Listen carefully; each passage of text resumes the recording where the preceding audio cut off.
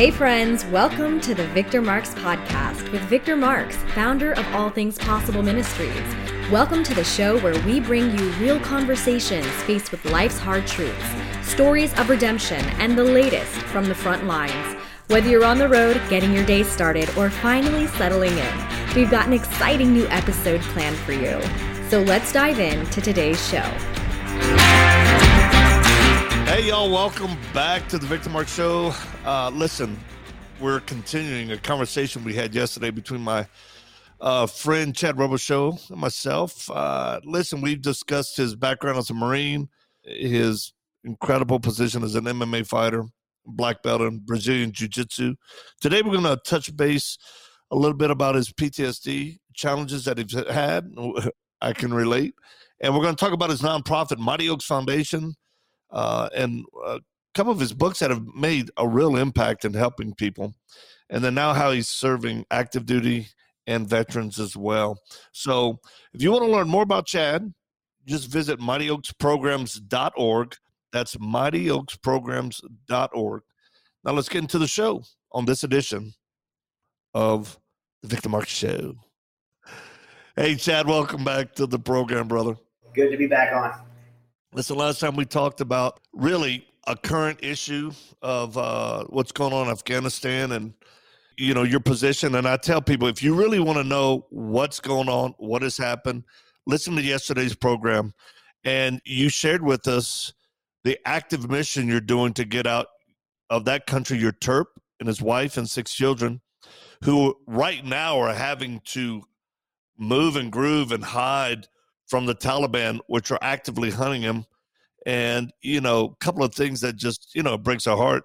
One, she had to have what type of emergency surgery in somebody's house recently? In the middle of all this, her appendix, emergency appendix deal, in the middle of all this. I've had that done, so I can't imagine that ain't fun. And as you're on the run. And the second thing, you said if they capture them, they'll cut his head off, but they'll probably do it to his children first, so he experiences the pain.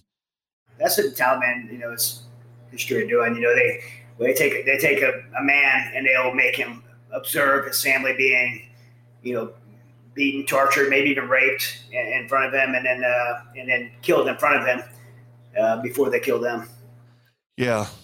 So, folks, you see why what we call the manifestation of evil in some groups, why they should be stopped, and why we do what we do as a military nation and intelligence groups to stop this spread of evil so it doesn't come here.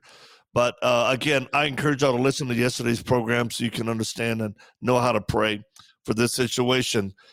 So, Chad, today, you have an incredible background. You're the epitome of overachiever. I mean, if I looked it up, boom, here's a brother that has done above and beyond. I mean, you're a 1%er in the 1%ers. And I say that as a compliment to disciplines, sacrifice, and as we call it, embrace the suck. But you've accomplished what few men have. And honestly, what some movies are made out of, which you have a book that they're turning into a movie. But with all that said, you've struggled with post-traumatic stress. We've struggled with it. Kind of give our listening audience and those watching kind of an idea, because all they see is, super stud, beast mode. But tell them about the real challenges you've had. Well, first of all, I'll say that, I do have a pretty lengthy resume and some great things, and I probably even consider myself overachiever. But when I look back at some of those things now, I don't see overachiever. I see someone that was very discontent for a very long time. Yeah, that's what I see, and it kind of hurts to say that. I was pursuing achievement after achievement after achievement because something was missing inside of me that I couldn't really put my finger on, and that's so. There's a lot of things I'm proud of, but then I look back at that and my motivation wasn't always something I was proud of. Yeah, we call that being driven, right?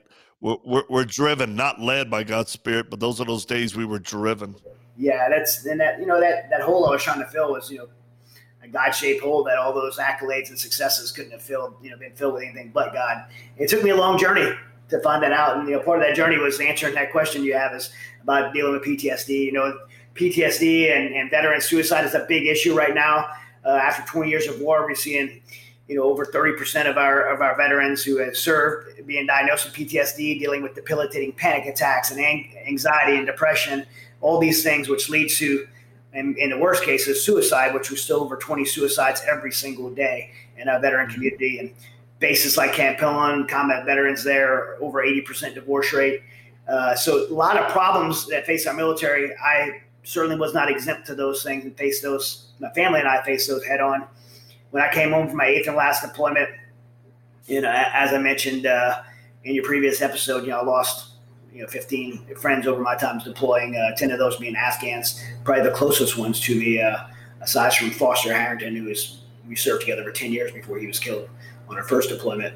I came home diagnosed with PTSD, dealing with debilitating panic attacks, anger, frustration, hopelessness, and those things, begin to manifest before I actually came home. And I tried to hold it together for quite some time.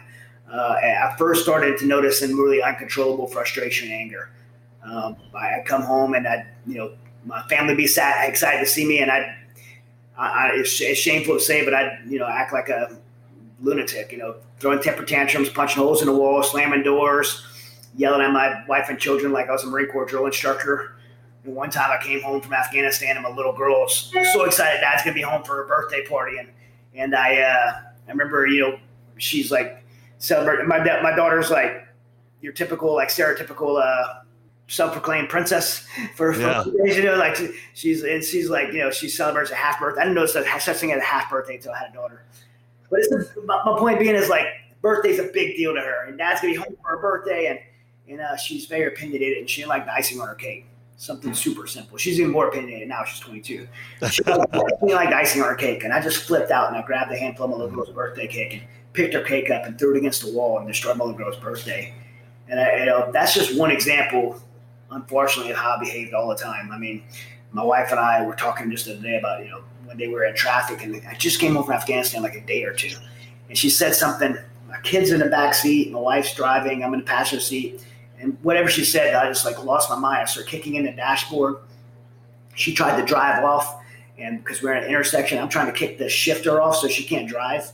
And my kids are screaming in the back seat, and I was just really out of control. And at that time, I really tried to justify my behavior and anger because I'm like, I have to be this way. I have to be violent. I have to be mean. Like I have to be able to do that to be my job, do this job. And she's trying to be like this strong woman of faith, and I'm like, I can't do that. Like, I can't be a person of faith and be this like Christian guy that you want me to be and be a warrior at the same time. I thought the two couldn't coexist. Right. And as you and I know, there's no bigger lie of the enemy than that for men, that you can't be masculine and be a Christian. You have to choose between your masculinity and Christianity or your faith. And it's just such a lie. But many young men buy that lie. Yeah, believe that. I mean, and I believe that. I believe that two couldn't coexist. Now I know there's no more stronger people in the battlefield of combat or life than men of God. But without knowing that, I intentionally removed God out of my life, left a giant hole in my heart that I filled with anger and rage and hate and bitterness, and darkness really took over me. And that anger started to manifest these physiological symptoms over time that I never thought would happen to me. Those problems got much worse. I started having during really intense moments. I'd have like moments where I felt like I was in a fog, like I wake up out of a dream. And then I started having these during the really most intense times in Afghanistan, like what's called disassociation, where your mind feels separate from your body, like you're almost like playing a video game. And I just the wheels started to fly off. And when I finally went on this last operation, this is after those Afghans were killed, which, by the way, I feel like if I was hanging on by a thread when we lost those guys, that thread was broken. I went on one more operation, and I was like, when I came back, I felt like I woke up out of a dream, and I couldn't remember most of the most critical things. And I said, man, I'm not just putting myself in danger. I'm putting everybody in danger. And so I finally spoke up and said something, came home, was diagnosed with PTSD. I was dealing with debilitating panic attacks, and I was so ashamed because I felt like I worked my whole life to make it to this job. And now, making it in the Marine Corps is a big deal for me. And the recon, then the force recon, then to get the JSOC. And then I was part of this really kind of select team to go do this what I thought was the most incredible thing I could ever be doing with my life. And it was like if I played football my whole life and made it to NFL, which would never happen because I'm 5'4", but 5'3" really. But now, but you get the point, right? Yeah. No. Yeah. I would have never worked my whole life to make it there, and I'm in the Super Bowl, the game-winning play, and I dropped the ball. Right. And so I was ashamed, and the level of panic attacks. I know you've experienced them before, but the only way I really know how to describe it to people, because sometimes I hear people say things like, I was in traffic the other day and I had a panic attack, and not minimizing someone else's experiences. Right. That's not what I'm talking about. Like for me, it's like, imagine being like handcuffed to the bottom of a swimming pool and drowning. And there you go. And you that's a good way to put it. Like, how much panic would you be to get one breath of air, but you never drown, you never die, right. 24/7. This imminent, it's almost like you're on fire and you're trying to run to escape. You like somebody says stop, drop, and roll, and you stop, drop, and roll, and you're still on fire. So you get up and start running. Like, it just doesn't end, right? And right, it's worse than reality. I've told people, being shot at, you get used to that. Being mortared, whatever. You're not having panic attacks during that. You're all focused and centered and like, oh, I'm breathing good. It's when we get home, we're trying to process it. But why? Why do people who we're talking military, but it could be any type of trauma, what is happening physiologically? Why does that happen? What I have discovered is in contrast to what the clinical definitions would be, which is the body's normal response to an abnormal situation. So my body's responding normally. You could also say if the body's responding the way it was intended and designed to respond to abnormal situations, things we were never intended to see or do, things we were never intended to be a part of. If we are responding normally to that, then we're not disordered at all. Our body's doing exactly what it was created to do, and that's to survive. And our limbic system stores historical responses to traumatic events and gives us a physiological response to it to either, one, operate better for survival, or two, avoid us from getting in those situations again.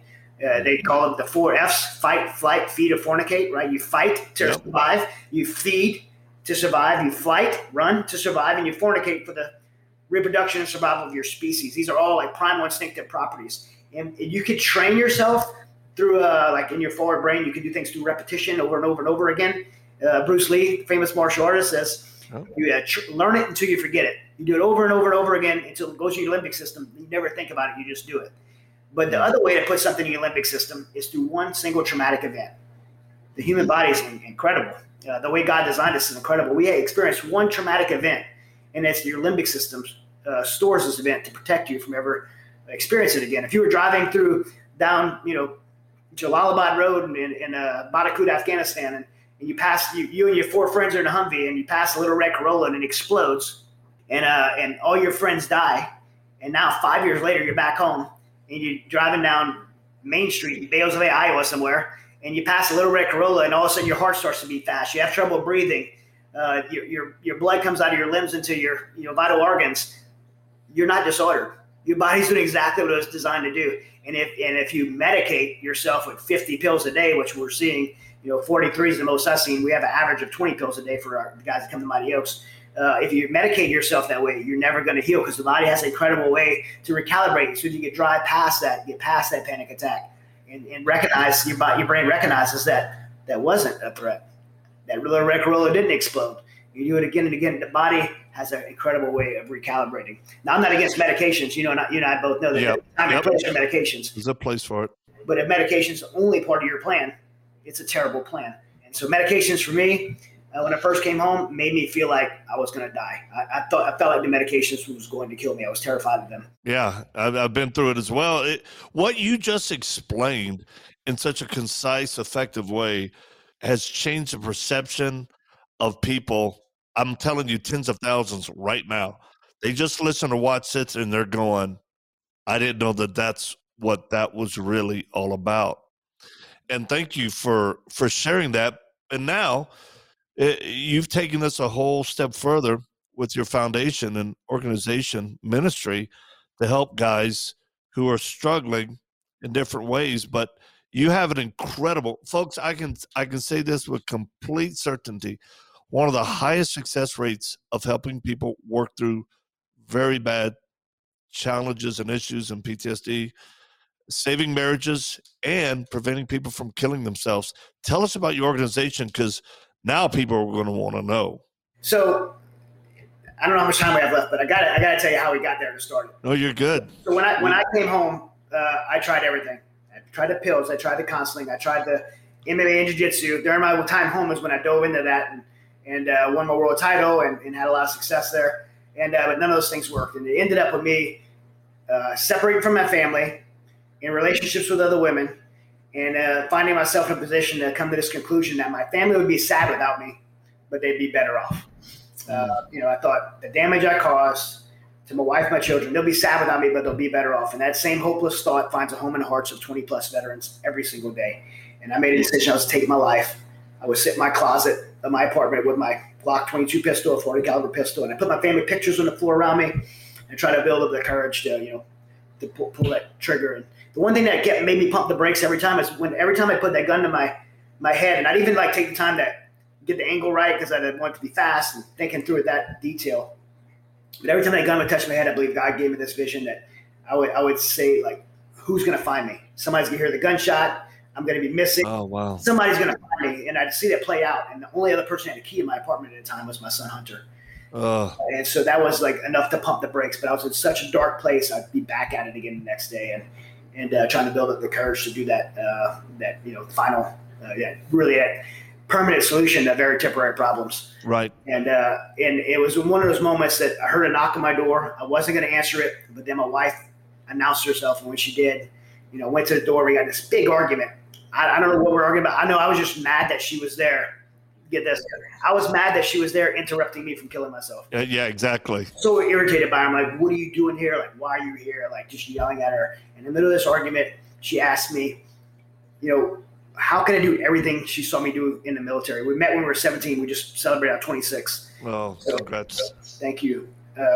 In Jamaica. It was awesome. I know. I liked the post. I was like, yeah, buddy, get it. So, she's like, how could you do everything you did in the military? She saw me become a recon Marine, which, 80% attrition rate. She saw me go through all these schools and deployment workups and all the stuff we do in Afghanistan, train for these MMA fights and cut 30 pounds. I'm not a big guy. Look like I'm a Holocaust victim, bones in my face, the discipline she saw in all those things.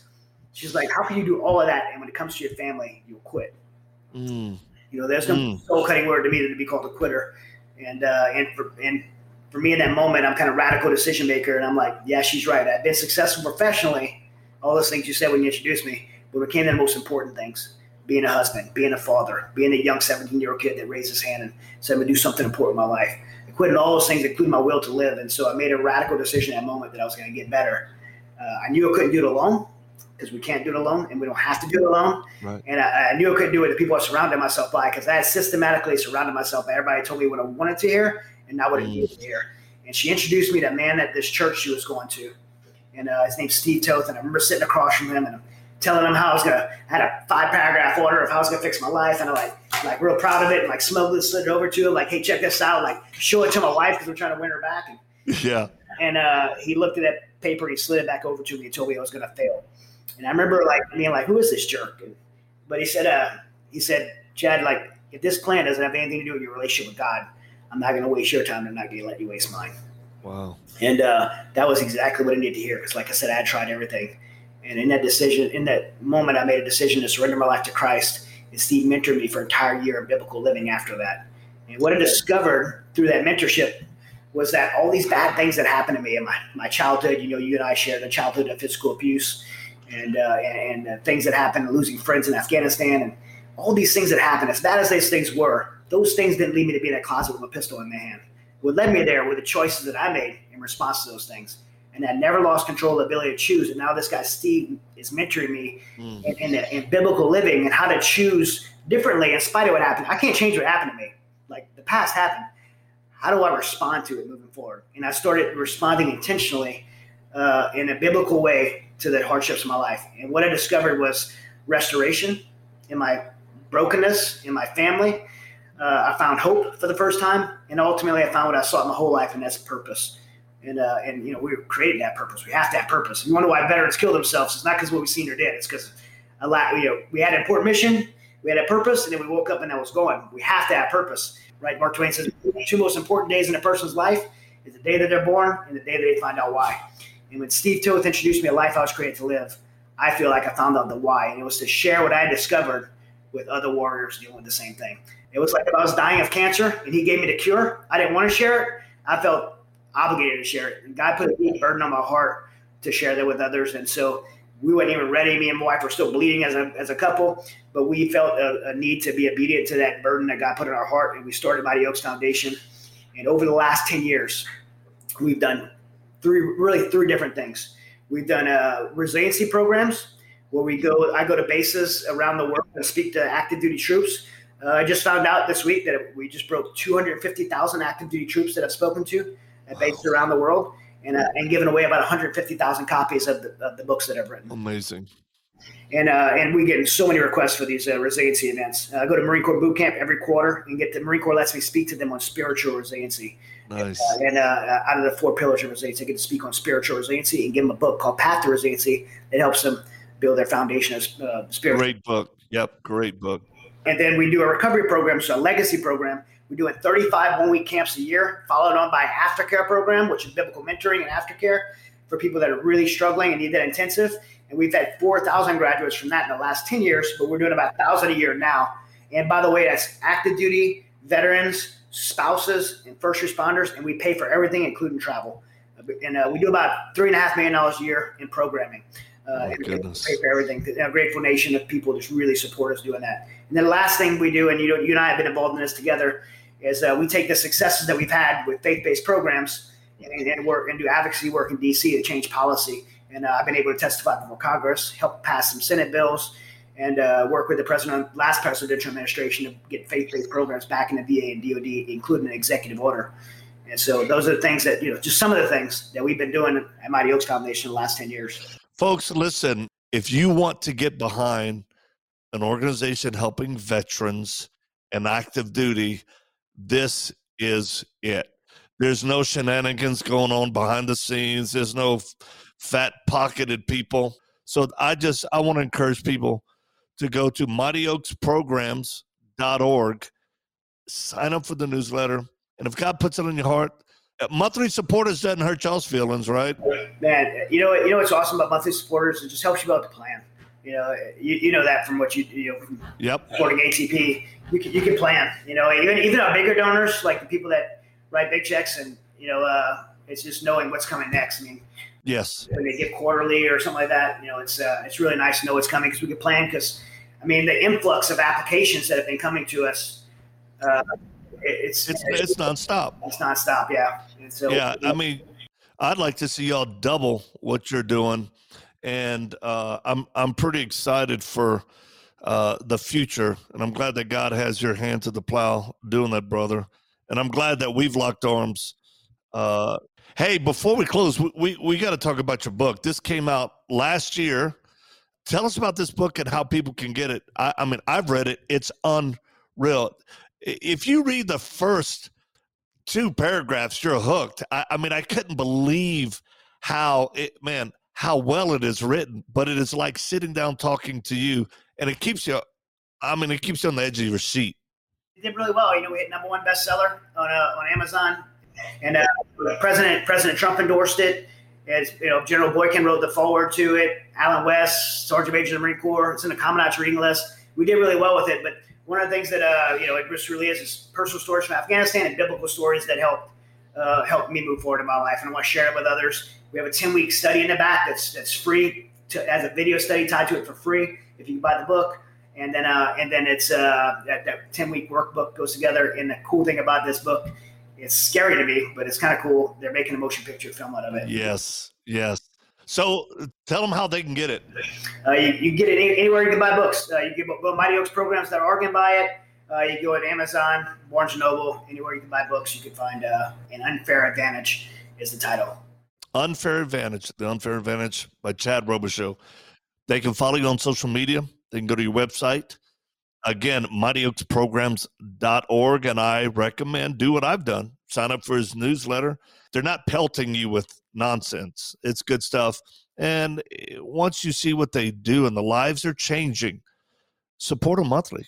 Help them plan so that next year we can do double the amount of camps and reach double the amount of people who need help struggling with PTSD. And brother, thank you again. Love you, man. Hugs to the family. And we will catch up to you soon. Love you guys. Always praying for you, man. Bye-bye. Thank you. Vice versa. Hey, folks. Well, again, what a great second day on the broadcast. If you missed the first, go back. You've got to hear it.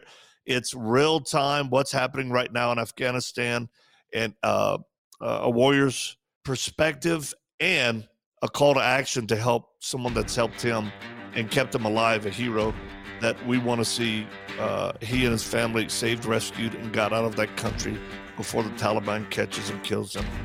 So wherever you are, whatever you're doing, man, do it for the glory of God. Now go get it done.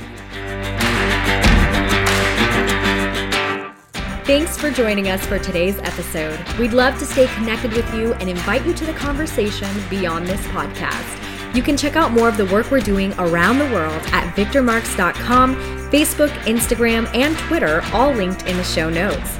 Be sure to drop us a comment in the review section if today's show has impacted you in any way, or if there's anything you'd like to hear more of. We're always encouraged to hear from you. Thanks for spending your time with us. Until next time.